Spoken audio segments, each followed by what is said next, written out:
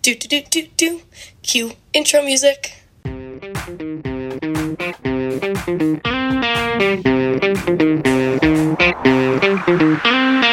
Welcome back to Sorry We're Open. I'm Lindsay and I'm Jess. And here we are.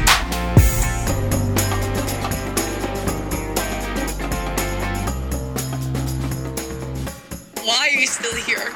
Actually, I know exactly why you're still here. We're filming. So I've lost track of how many episodes we've done, but I haven't lost track of how much I love our theme music. I know I kind of have saying that. Oh, God. It's episode 5, Linz. Okay, well. Hey, everyone. Happy to have you here. Just want to start out the pod by saying if you haven't taken our hard-hitting research study, you should take the survey. Yeah, definitely. Jess loves shamelessly plugging things. So. I do it all the time, actually. Like, I get our most Instagram followers when I'm out at bars or She straight up harasses people, like, specifically at Dollar Drink. She's like, do you follow the podcast? And they're like, no. They're, like, very embarrassed. And then they follow it. And then I get embarrassed, so then I, like, run away. I'm like, oh, Jessica. Look, you got to put in the work for the pod. But if you have not taken our hard-hitting survey on the drug culture in college, you totally should. It'll be linked in our Instagram bio at Sorry We're Open Podcast. Yep. Super anonymous. Literally the most anonymous. Like the most anonymous, super quick and easy to fill out. No big deal. We're doing some things. We got some things brewing. All right. So next is... Okay, Boomer. Here we are. Okay, Boomer. I have 3 hard-hitting words from Urban Dictionary. Oh, I'm terrified. Okay, Lens. The first one is hallway hobo. Like, no clue. Someone who, like, hangs out in a hallway, like, after... I'm thinking of high school, who, like, hangs out after class and, like, waits for their crush to, like, leave the classroom. Ding, ding, ding, Lens. Are you serious? It's students who lay around the hallway before class. Okay. They're not specifically, like, waiting for their crush. You know, they're not specifically waiting for their crush. Do you got crushes on the brain, Lens? No. No? No. Okay. Next word. I'm not sure about the pronunciation, but twatching. When you watch tweets on Twitter. You're so close. I don't know how to get any more close than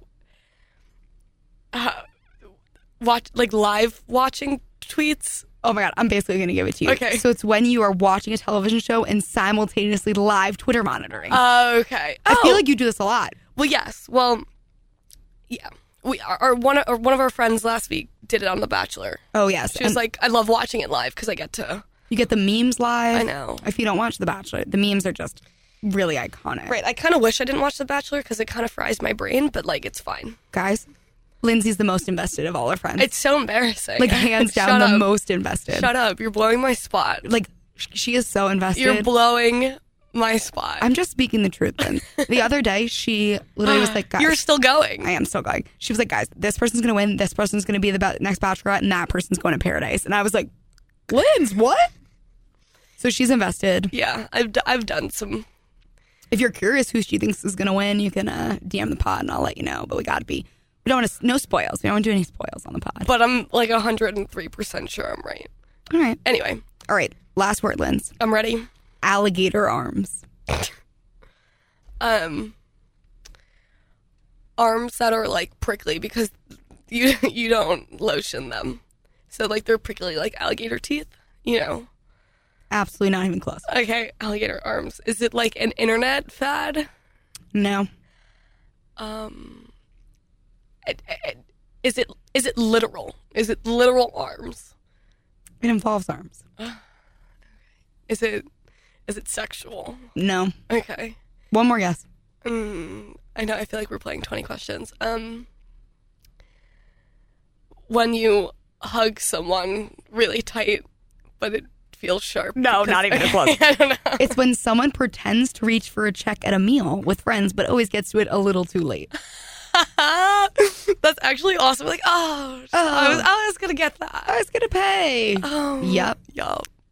That's a a good one. You start. I feel like I don't really have any close friends who have alligator arms. No, thank God I don't. I feel like I would call them out if they had alligator we're all arms. in the diner and it's like, okay, let's go. Well, it's usually Jess, because Jess usually has cash on her, so Jess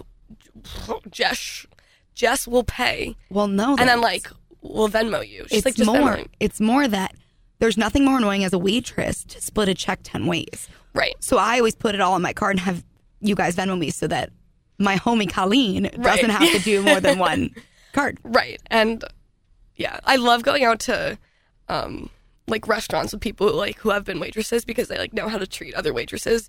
Like, my one friend will literally stack the dishes at the end of the table, you know, like, when we're done eating to make it easy for the waitresses. So. It's just be kind to your waitresses, guys. That's what I got And for waiters. you today. And waiters. All people who Wait staff. who work in the restaurant business. There it is. Mm-hmm. Okay. All right. I think that's it for OK Boomer. Yeah, it is. That was a fun one. I'm, like, pretty good at this. You're doing good. You're better than me, honestly. I think I'm losing. OK You're Boomer. losing. If it Oh, was my a God. game. We should keep a tally. Oh, we'll have to go back and see what Okay. our score is. Okay. All So, right. yeah, we'll keep it running tab for sure. Next on Keg Stand. That was live. Oh, no. I No, like no. that. No, I did not like that. Okay, well, we're going to keep going. All right. Well, here we are. I don't know what kind of mood we're in right now, but I'm in a it's- weird mood, people. Yeah. Weird. But this is Keg Stands, as just so lovingly. Announced, yes. So, basically, this new brewery is opening in town. Right, which is super exciting. So exciting. And I have friends who have been and said it is quite lovely. Did they give you a price rundown? No, I didn't ask. That's Okay. not like something that I'm concerned about. Lindsay.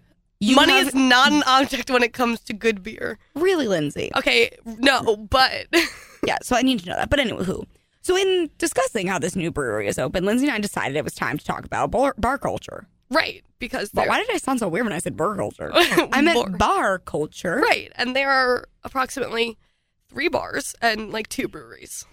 In where we go to college. Right. And basically, I wanted to talk about all the fun things that happen at bars. Right. So, do you want to give an example of one fun thing that you personally love? Okay, my favorite thing is befriending the bouncer. I like befriending the bartender more because I feel like the bartender like will give you more alcohol in your drink. Okay, you're right. Free drinks. I guess I don't buy a lot of drinks out. I'm cost effective that way. Mm. I spend all the money I would spend on drinks on pizza. Also dangerous. Yes, Yes, for sure. but you see, I like to befriend the bouncer because they don't card you then because they know you. Right. Yeah, but if I And they don't make you pay the cover. right, but I think if you just go often enough and are nice, it happens automatically. I feel like you don't need to go out of your way. Like, I don't know, maybe that's just who I am when I've had a little bit to drink. yeah, like my homie down at one of the breweries, like I still have to hand him my ID and then he like doesn't even look at it. He automatically hands it back to me. I'm like, he knows what's up. My boy knows what's up. But Okay, but I kind of get this, like, befriend the bartender thing. yes. I guess I should do that. Oh, I was trying to work on it, but I get too focused on talking to the people I came with. No, yeah, see, that happens, but also, like, they have such different perspectives and fun things to say, and I like asking them questions. All right, that's going to be my goal this week. To talk to more bartenders. Good luck with that. Lindsay, what's your go-to drink at a bar? Okay, well, it depends. At like, a bar on, like, dollar drinks night? Or, No. Okay. Like vodka cranberry, thank you. Yeah, no. I would say I love a good Moscow Mule, to be honest. Oh, yes. Great choice, Lindsay. Really great drink, yes. I love tequila, and whatever you can put it in, I love it. Margaritas. I love margaritas. I love tequila. Love tequila so much in like a deep and meaningful way. Me and tequila have that relationship. Right. But let's say you were at a brewery. What would you drink if you could only have beer? So, Like, what type of beer? great question. So I used to state that I didn't like beer, but recently, in the past year, this brewery in town is so good that I had to like get over it. So I believe I like the IPAs and the pale ales because I'm a basic bitch. Thank you. No, yes. And then there's the darker one I drink. It's called Merci at the bar. I don't know what kind of beer that is. I also don't know what kind I of think beer it's like that is. a dark stout. I think it's a stout also. Well, it has 11.4% alcohol, so so that's why Jessica likes it. no, it has this like nice meaty like umami. That's not what it is. An umami-ish coffee. it's like deep. Yeah, This no. beer is deep. I'm honestly not a fan of that. I'm generally not a fan of stouts. I can only have like 4 or 5 ounces in like a flight of beer, for example, but I can't have a whole like pint of a stout. That is so much It comes stout. in a tiny. Right, but still, it's Yeah, still, but I'm into that. I'm Yes, into that. yes. Now, my question for you, Linz, is when you're at a bar and you're like, how often do you buy drinks for people at a bar? do I buy drinks for people at a bar? It depends on how drunk I am. Because No, if, no, I mean- if I'm hammered, I'm like, you got a drink. You got a drink. That's never happened in my presence. Where have I been? I don't know. I Never forget the time you stole that girl's credit card. I didn't. Oh my god! Didn't steal it. I'm sorry, borrowed it and then tipped 100% It on was the tab. 200%. 200% on the you. tab. So yeah, but no, don't live Lindsay your card. But my question is, how often when you're flirting with somebody at a bar? Because the reason I like bars so much more than like frat parties is because I can actually have a conversation with someone. Right. At most bars, Yeah. and you get to like talk to people, hang out. We have a bar that has like music, so that's really cool. Like live music. Like, she means. what did I say? You said music. Oh, yeah, Most bars have music. yes. live music, like Yes. like a guitar. And but I don't buy a lot of drinks, nor do I like, like when you try to meander yourself a drink. I don't really do yes. that either. But do you like? How often do you buy someone a drink? Like when you're flirting with them, is that like an automatic go-to? Yes. Yeah. Yeah. Well, if like I'm standing near the bar, actively flirting with someone, like, what do you want to drink? Okay. And then they'll like try to pay me. I'm like, no, don't do that. So reverse. Let's per se a boy asks to buy I me a will drink. never let a boy. No, I'm kidding. Sorry. Okay, let's say a boy asks to buy me a drink, and I'm like not interested in hooking up with them. Oh. Can I still say yes, or do I have to say no? You could say yes and then run away from him later in the night. Okay, but that feels mean. No, okay. Well, like, how uninterested are you? Let's say let's say I'm like, nah, like I want to be friends in my brain. Okay, well then you let him buy you the drink and then you friend zone him really hard. But Like, Lindsay, that but- seems mean. It's not mean. He offered to buy you a drink. There should be no expectation that when you buy someone a drink, you have to have sex with them or you have to go home with them. Oh, no, I agree with that. So then why do you feel mean being friends with this boy just because he bought you a drink? I don't know, because I feel this like weird sense of obligation. Like See, but you shouldn't.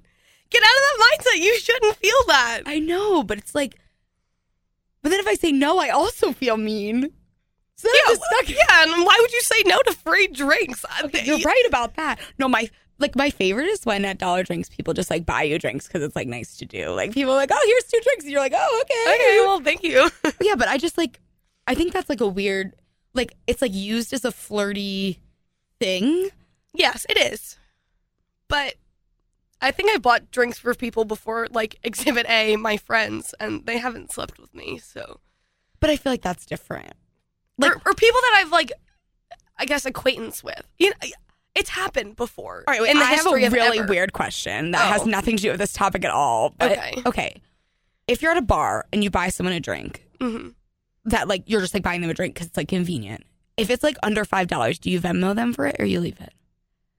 Oh, like if you were friends with them? Let's say I buy you a drink at the bar, or you buy me a drink at the bar and it's less than $5. I would, no, because we're friends. I'm assuming you're going to buy me a drink at some point down the so road. I agree with that. But recently someone was like, no, I Venmo someone for every drink. And I was like, Really? I feel like if I buy you a drink at Dollar Drinks, it's like basically $0. So I'm like, whatever. Yeah, also that, but also, like, we're friends. Like, I know either, like, it's going to even out eventually. Like, it's not a big deal. Like, I'm Right, not that's going how I to feel about I'm not it. going to pinch you for $4.39, but whatever. 113. Yeah, like a slice of the slice of pizza from Soto's. 113. Yeah, no. So back to my drinking thing. I don't know. I feel like a weird thing that if someone's like, can I buy you a drink? Right. So Should we unpack it? I was gonna say, let's squash this right now. Women specifically have listen to this very carefully.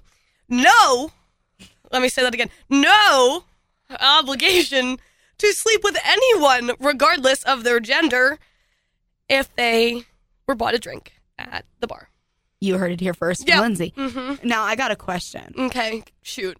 Have you ever bought, when you were hitting on a boy, I don't know, or a boy's hitting on you, have you ever offered to buy a boy a drink? This is what I wish we had, like a like a pocket boy that I could just like pull out and be like, what do you think about this? Yes, I have actually. So How did he take it? I didn't like outright offer. I kind of just like ordered us the drinks and then like I paid, because like that's usually how you have to do it with girls and boys, because everyone is like always trying to like fight to like put the card first. He was like, oh, like you didn't have to do that, and I was like, shut up, like it's fine. It was like a beer. Like, did you hook up with him? Yes. Okay, interesting. But that's not because I bought him a beer. I didn't say it was because of that, but I think it's interesting. Like I feel like some men may feel like, oh, like you're snubbing him. Like, why can't he buy you the drink? Oh, I think men are happy to. This is what I think as a woman. I think men are happy to get a free drink when they can, because I feel like they're always like, oh, I always have to pay for everything. It's ridiculous. Like, I hate being a guy because I have to pay for everything. I'm like, shut up. Like, A, you don't have to. B, if you do, you're dating the wrong girl, because if she doesn't at least offer to pay, anyway, that's a whole nother story. And we did talk about that, but I think they're just happy that, like, maybe not happy. Maybe they're like, oh, that's embarrassing. Like, because I was like homies with the bartender. So, like, obviously he saw me buying this other boy a drink. So he was probably like, yeah. All right, another thing. Not that I have the money to be buying anybody drinks, but. All right. Best, worst pickup line you've ever gotten in a bar? Oh. You're going to have to give me a minute to think about it. I feel like you have one off the top of your head. You know this one. I do. So I feel like this was last semester. Yeah. I was at a bar and a boy basically was like, come home with me. We can watch my Disney Plus. And you're like, I have my own Disney Plus. Thank you very much. To which you replied, but it's not as good as my Disney Plus. And I was like, they're the same thing. But he did not drop it. He really, really went to like, you should come watch my Disney Plus. But I did not go watch his Disney Plus. Wow. Oh, no. You know, I haven't had like an active, like, quote unquote pickup line. I had a boy show me his mixtape one time. That is, wow. He was like, hey, you should follow me on SoundCloud. I have a sick mixtape. And I was like, I need to leave. Well, see, I feel like that's your pickup line is this podcast. She's like, guys, hey, I have a podcast. We have single-handedly acquired like 9 Instagram followers in the last week because Fun Jess is like, oh, I have a podcast. I hear you should follow it. And then they do. And then they get to hear this wonderful content. So wait, but come on, you don't have any good bad pickup lines? What about ones you've used that have like crashed and burned? No, I'm so good at flirting that I don't crash and burn, Jessica. So I don't know. If I think of one, I'll say it, or I'll mention it in the Instagram post. But literally nothing. Nothing. No. You've never had like a weird interaction. You know what's something I hate? When someone comes up behind me, whether they're going to flirt with me or whatever, and like puts their hand on the small of my back, and I have not like either acknowledged them or like, this is now uncalled for, and I'm like, oh my God. And then I do this weird thing with my hips where I'm like, ah. I don't know. I do that. So Lindsay, come on. I feel like you're well versed in the dating atmosphere. Nothing? No. Guys, she's going to literally in like 2 hours text me and be like, oh my God, here's all the pickup lines I thought of. Tonight, you're going to think of one. Well, there was one time where I switched phones with this boy and we just looked through each other's internet history. So that was fun. Did you hook up with him? Nope. Okay, that one doesn't work. That one doesn't work. No, yeah. We almost did, and then I was like, come on, anything, Lindsay. I can't believe you have nothing. No, that was the one. It's what I had. The switching phones. Well, if you have any really like terrible pickup lines, like I would love to hear them. I think my favorite bar though on campus, since Lindsay claims she has no other bad pickup lines, is the one with the live music. Right. That is clearly superior to all the other bars. Well, also live music is just like, I don't know, it just gets you in your like feels. You're like, oh. Even if it's like bad, it's not bad because it's live. You know what I'm saying? So it's always like a good vibe. Like recently, the brewery, my favorite one, it was President's Day, so it was a Monday, and they had live music there, and it was the best vibe ever. And I'm like, why don't you do this more often? And they're like, oh, we try. And I'm like, Do you? Do you really try, though? Do you really try? Do you really try? Honestly, and I don't know if it's just like you've been drinking plus live music, but the guitarist or like the singer is always like the cutest person you've ever seen in your life. Oh, yeah, absolutely. But you know they're, like, really douchey. Yeah, but it's really funny when you like know them when it's like the college groups and you're like, oh, I know you. And you're all of a sudden like, you're really attractive in this moment. Yeah, and you're like, I agree. I don't know what it is. Like, there was this one guy who was playing guitar, and I'm like, he's never been attractive ever. And then I saw him playing guitar. I was like, why? Why? God, Lord Jesus, why? No, this happens to me a lot. I think it's like a weird music thing where I'm like, oh my God, you're talented. Yeah, I'm like, wow, you do other things than, like, drink? Well, do you ever have those moments when you're out where you think someone's cute, where in the sober light of day, in the middle like of lunch, all the time? Yep, it's been Never. happening to me Yes. a lot lately. It's been personally happening to me a lot lately. And I'll say it to someone, and they'll look at me, and they're like, "You psychopath." Yeah, like, no way you thought that person was cute. Yeah. Yeah, no. Well, I feel like that's all I have to say about bars. Yeah. No, yeah, I can't really think of anything else either except my deep love for them. I love them. I love rooftop bars. I love dive bars. I love dance bars. I love karaoke bars. Linz, what's your go-to karaoke song? I don't really do karaoke. Okay, mine is Since You've Been Gone by Kelly Clarkson. Thank you very much. Well, I was going to ask yours, but you just gave it away. So Fine. It is fine. I feel like you can never go wrong with Dancing Queen. I feel like that's a very basic answer, though. So You're right. All right. okay, well, Peace, love, Miley Cyrus. Miley Cyrus. Oh my God, have you listened to Justin Bieber album? Yeah, it's really good. Actually, except for Yummy. I hate Yummy. Yummy needs to go. But besides But that, the rest of it is really good. Olivia just said the word jinkies. I hate her. Goodbye. Jess has got to go. So that is it for this week's segment of Keg Stands. Stay tuned. We have a great segment coming up after this. And yeah, hit us up with those terrible pickup lines. And next, we have our guest segment. Hey, guest, would you like to introduce yourself? Hi, my name's Evan. I'm a senior here, and I study computer science and accounting. Oh, wow. That is a combination for sure. Yeah, I definitely got my money's worth out of Lehigh. Yes, he did. All right, Evan, what topic did you bring to the podcast? Sure. So today I wanted to talk a little bit about, I guess, generations of racism that has recently been uncovered by the recent outbreak of the coronavirus. A hot-hitting topic, Evan, Yeah. is bringing to the podcast. Yeah, the pod stays relevant and up to date. So this, I'm very curious to kind of hear your perspective on this, because obviously I've seen a lot on Twitter. You know, obviously Twitter is very liberal, and there's a lot going on Twitter. So I want to get, like, I guess, the actual story, because I have to stop using Twitter as a actual source of news. But that's beside the point. So where did you want to start? Sure. Well, I think it's important to kind of start by clearing up the facts and what coronavirus actually is, and kind of how it's impacting society now. So I think first and foremost, I think people are freaking out a little bit too much about coronavirus. Obviously, it's an outbreak that has hit the news recently, but in reality, it's kind of like the flu. You get a little bit of rough flu, and so like the symptoms aren't really that bad. The mortality rate is around 2.1%. So, and most of those people have actually been in the elderly bracket. So, it's really people who already had lower immune systems already, and so it's not something that's going to kill you. It's not like the plague. It's really. Though that's back too, apparently. So. Oh boy.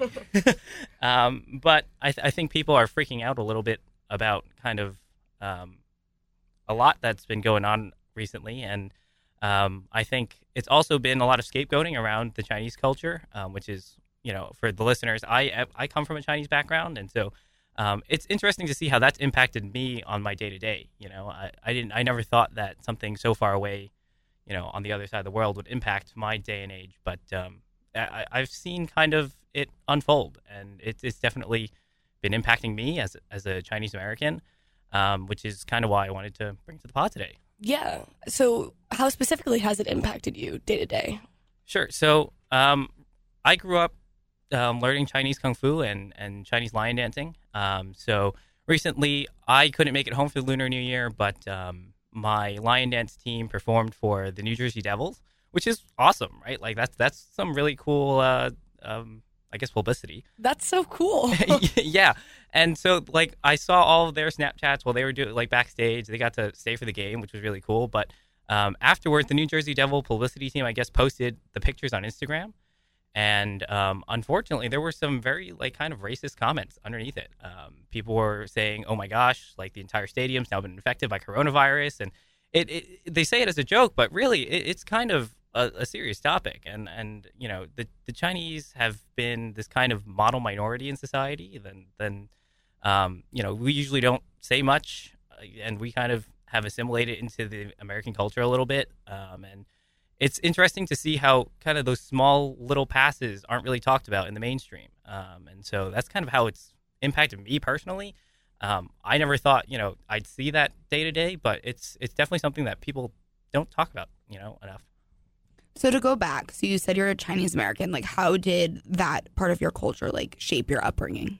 Sure. So I think it's, you know, kind of a dual identity. You know, inside the house, I grew up with two parents who, one of which was born in Hong Kong, one was born in the States. So I kind of got the best of both worlds. But my grandparents were the ones kind of raising me while my parents were working. So at home, I spoke Chinese. I'm fluent in about 2 dialects and proficient in a third.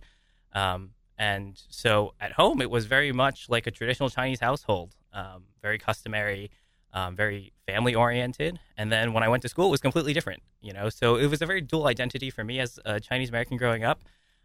Which I think is really awesome. You know, I'm very proud of where I come from.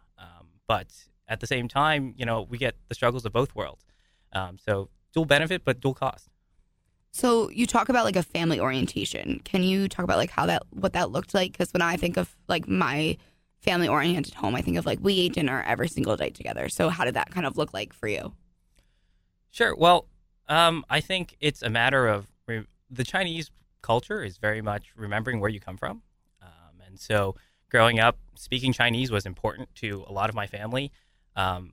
As a Chinese American, there's definitely a cultural divide where, you know, there are certain second generation Americans that come from Chinese households that don't speak the language and some that do. And you could definitely tell which ones are closer to their roots. You know, and for me, I go back to Chinatown as in my high school days every week, learning Chinese Kung Fu, speaking Chinese to a culture that basically picked itself up and dropped themselves in the middle of New York. So it was interesting for me to kind of, I guess, kind of live that dual identity as a kid. But it's also about not only just the family, but the society in general. Some metaphors that kind of get thrown around is that in the American society, they'll see like the wheel, right? The metaphorical wheel and say, let's make a better wheel, where the Chinese look at the wheel and say, it's not broken, so why fix it? And so a lot of the times when there are small passes, like the comments on Instagram that I saw, right? The Chinese don't talk about it. It's because, you know, they're complacent with where they are in society and they enjoy their time with the family and inside their own culture. But at the same time, on the larger scale, they don't really talk about it because it's not really affecting them one-on-one. And so not many Chinese people talk about the existing racism that's spanned generations, but it's definitely something that needs to be talked about. I was just going to say, I was like, even though you guys don't talk about it, it definitely does need to be talked about because, you know, you keep saying those small passes, and in my mind, those are microaggressions, like, you know, those comments on the New Jersey Devils Instagram post. So is there any talk about, you know, kind of, I guess, bringing this more to light for like the younger generations, or? Sure, and it's not so much like the fact that people aren't talking about it. It's, you know, how active they are about doing so. For a lot of us second generation Chinese Americans, we want to be connected as possible, but there is definitely that cultural divide. And so when you lose kind of sight of those roots, you don't really feel as strongly about those microaggressions. And so a lot of the time, you know, they'll be very much identify themselves as American, not even Chinese American anymore. And, you know, we may look Asian and look exactly like those immigrants who are first gen, but at the same time, we live a completely different life, and so it's hard for them to kind of talk about it all the time. And so there's kind of no, or what I've come across, there's no real kind of like programs that say, let's move outside of our culture and say, and try and educate the outsiders. It's very much the Chinese are proud of what they do. They keep inside their little bubble, and they kind of are proud of what they do, but it's nothing much outside of that. That's really interesting to think about, like I think your wheel example was so interesting. Like thinking about how when I view a problem, it's always, maybe this is just a me thing, but I'm always trying to, how can I make it better? How can I fix this to be more effective, when sometimes the concept of it's not broke, don't fix it. Like just like being okay with that. But I can see how there is that issue when it comes to something like this. Because I was doing a little bit of research, and I guess one thing I really noticed is or something I read about, I don't know if you know anything about this, was they're calling it intra-Asian racism. So groups within Asian culture are kind of like trying to be like, well, it's them, not me. I don't know if you know anything about that or have anything to say about that. No, and I think that definitely goes back to, I guess, a lot of history between the cultures. And, when you look at history in the Asian world, it was very much a fight for the amount of land. It was very much kind of in their own bubble again, fight for land. And so, in China was China hanging out, Japan was hanging out, and, suddenly the Westerners came in and changed it all, during World War II. Fucked it up. Yeah, exactly. I mean, like, if you look at what the Asian culture looks like after World War II, it's completely different than what it looked like before. Growing up in American history classes, we don't learn about the complete revolutionization of the Asian culture. Can you tell us about it? Well, so I mean, like let's look back and kind of reminisce on our kind of American history classes. Do we learn a lot about the Chinese Exclusion Act? We don't learn much other than the histories of rich white men. So no, to answer your question. Yeah, and outside of that, like the most I learned about the Asian American society, at all in my in my American history class was Japanese internment, which was terrible. Yeah. And I think it's interesting. I went to a relatively, I'm from New Jersey, so a relatively liberal area in New Jersey. And I don't even know if in middle school in American history class went over the Japanese internment camps. Like, I think came much later. And to think about how specifically passed over an entire culture's change is very interesting. And a huge turning point in kind of Chinese history is what we call the Chinese Opium Wars, which there were two of. And people barely even know there was one. But basically, after the rebuilding of China post-World War II, a lot of the Western powers were saying they wanted to keep their trade routes in Asia. So they basically forced a rebuilding Chinese government to say, you need to keep these trade routes open. And the issue with that was that they were importing all of this opium to China, a drug that many people overdosed from, was killing majority of the population at that time. It was probably worse than the coronavirus epidemic. And the Western world said, you will keep these ports open because we said so. And the Chinese, being a very feeble and growing government, was like, okay. And, it was a lot of the Western world bullying the Asian culture into saying, you're going to host us, otherwise, feel our wrath. Right, and we could still obviously see hints of that today. And do you think, maybe this is so off base, but do you think that so this concept of they were bullied by the U.S. in the U.S. and other Western countries in this specific time, and how that caused them to really hunker down within themselves, and that contributes to that very close to home orientation? Absolutely. Well, I think it was always a part of the Asian cultures. A lot of the Asian cultures are very group based, but in that society, it was in that rebuilding society, a lot of people turned inward and did not have faith in a growing Chinese government, which is why today the Chinese government is now communist. There were a few individuals that took an opportunity and said, we're going to put communism in here and see if it works. And it just did. and it has not changed since. Oh wow, I didn't know that part. Okay. I'm learning a lot, Evan, as usual on the pod. But to go back to specifically, how in this instance of the coronavirus and racism in the Asian population, I think for me, maybe I'm ignorant that I wasn't as aware of the impacts. And when you're talking about, you're talking about something that's on Instagram, but I'm sure those are happening in like daily life where people are saying things. There's interactions where people, I'm sure in New York City, are acting like total assholes because that's what people do. Yeah, well, because even my friends, someone coughs like, "Oh, hope you don't have coronavirus," and they don't really understand kind of the hint and microaggressions of the hint of racism behind like what they're saying, because like the flu, the flu kills more people a year than the coronavirus does. So it's like, why are we making such a big deal out of this? Yeah, absolutely. And there have been people who, look at the situation in China and wonder, like, why would people be dumb enough to kind of continue to live their daily lives like there's nothing going on? And the reality of the situation is that if you let kind of the fear of coronavirus or the scapegoating continue to bully you into, I guess, a quiet life, and disturb your life like that, I wouldn't, I would continue living on day to day. And a lot of the coronavirus outbreak has been accelerated by the travel, and it came at a time that was just perfect for outbreak. The coronavirus outbroke in December, and then we recently celebrated the Lunar New Year in the latter part of January. And so those are 14 days where a lot of people in China go home and visit their family. Due to kind of how the structure of society works in China, a lot of these people are assigned a job miles from home, and they live by themselves. They don't see their family. They are removed from their friends just because the government said, you need to work here because we told you to and for the betterment of society.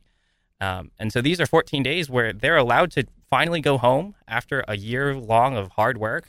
And so do you really blame them for wanting to just kind of go home despite the disease going around? I wouldn't want to go home. I haven't seen my mom and dad for, a few months, and I want to go home. But for them, it's years that these people just don't go home, and suddenly they're told they can't go home because of this small little virus that causes flu symptoms. They take it as a joke, and so it kind of accelerated that the outbreak, and it's kind of caused some global impacts. And I think this has happened with like a variety of, like, this isn't the first virus or disease that's been connected to a specific population. But I think that it's really interesting the way it is manifesting into this. Like, I just remembered that somebody told me that they got in an Uber recently with a Chinese man who was like, "Thank you for not canceling the Uber when you saw I was Chinese."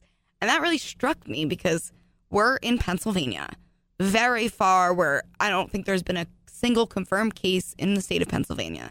And to think that this man is experiencing a negative impact in his work because someone is ignorant enough to think that, he potentially could have the coronavirus, but he could have the coronavirus like any other person could have it in Pennsylvania. And I think it's frustrating to think about the way in which our bias can impact someone's livelihood. And so to kind of put it in perspective too, is that, the coronavirus is in the same family as SARS, as the swine flu outbreaks that America has gotten through. But SARS actually started back in China again, and it was the same kind of, it's basically a copy and paste repeat issue. There was an outbreak, people blamed the Chinese and the Asians in general and said, we don't want to do business with you just because you're Asian and you can possibly carry the virus. But there's no difference between whether I'm Asian or not. It's an outbreak that's worldwide and global, especially in today's global economy and scale. Anyone could catch this virus just the same. It's just so happened that it was unfortunately started in China, Would you say that you've had a variety of incidents in your life where you felt that you were like either racist comments or racist actions against you because of your Chinese American culture? Yeah, and I think it again comes from this dual identity of growing up in a Chinese American household.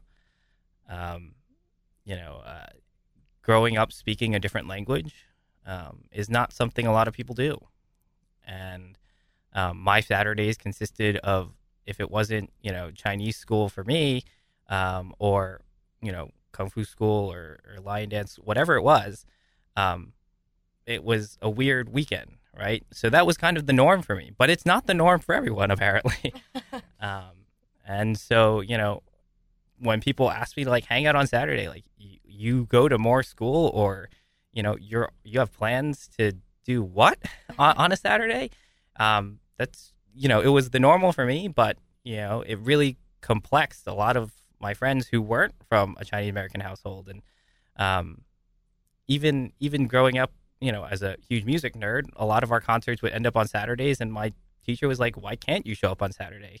Well, I have Chinese, I have Chinese school, or I have Kung Fu classes, or whatever it may be. And they were always like that, you can't get out of it. And well, no, that it's not the fact that I can get out of it. It's the fact that I want to go, right? This is where my passions lie, because, I am proud of where I come from. I'm proud of my roots. I'm proud that I speak a different language, and that those were the smaller things, right? People not taking the things I love from my culture as seriously as they should. How do you think, like, when you're looking at who you are today, like as a 21-year-old, like, how do you think that that part of your culture has shaped who you are? I think it's made me kind of look back and reflect about where I come from. My grandmother tells us stories about, the war that she lived through, right? She escaped the Chinese genocide, basically, when the Japanese came in and basically turned China upside down. More Chinese, were killed in World War II than German Jews. And, it's something that, again, we don't learn about. I was just going to say, I never knew that, so. And my grandmother eventually escaped to British-owned Hong Kong, and then emigrated here to the States. But it was, she tells stories of how she had to, look after.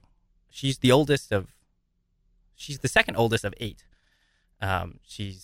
So the firstborn daughter, her only older sibling, was married off out of the family. And so she was left watching, 4 younger brothers, and unfortunately a sister that died in the war of starvation, just because they couldn't afford it.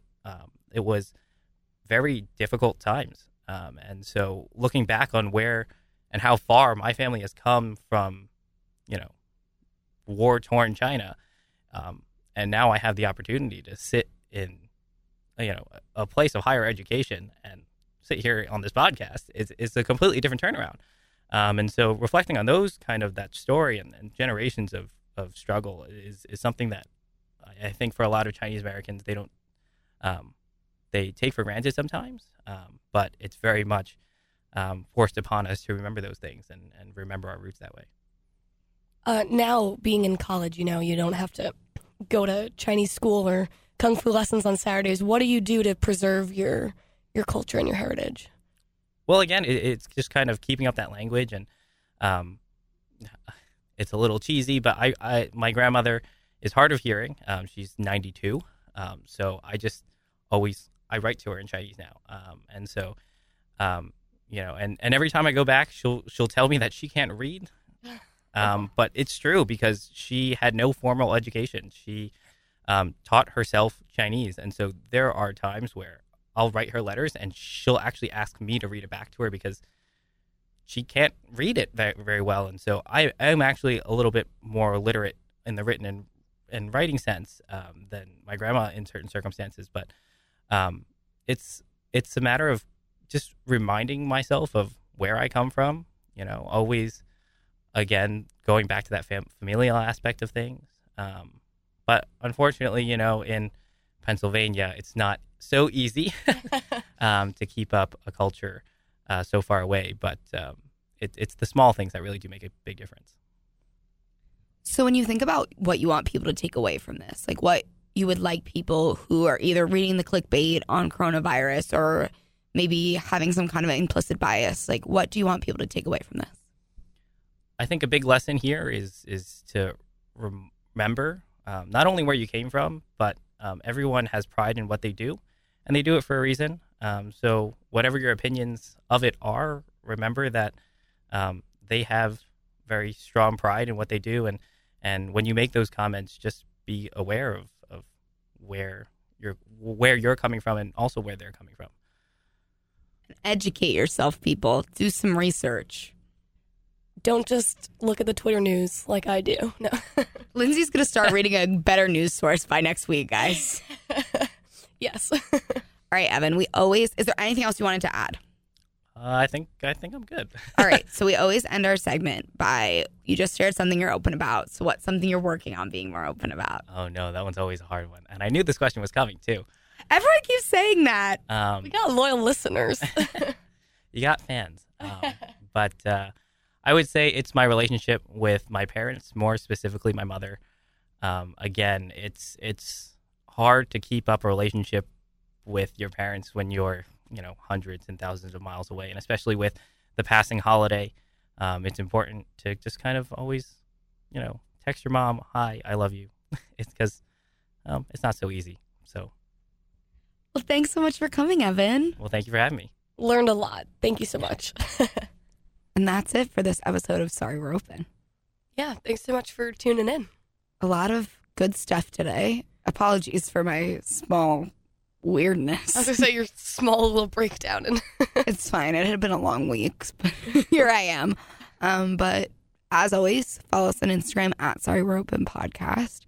We got some more exciting stuff coming, and we have some news to share next week. So, wow, you're leaving them a cliffhanger. Yeah, thank you. I was like, what's the word?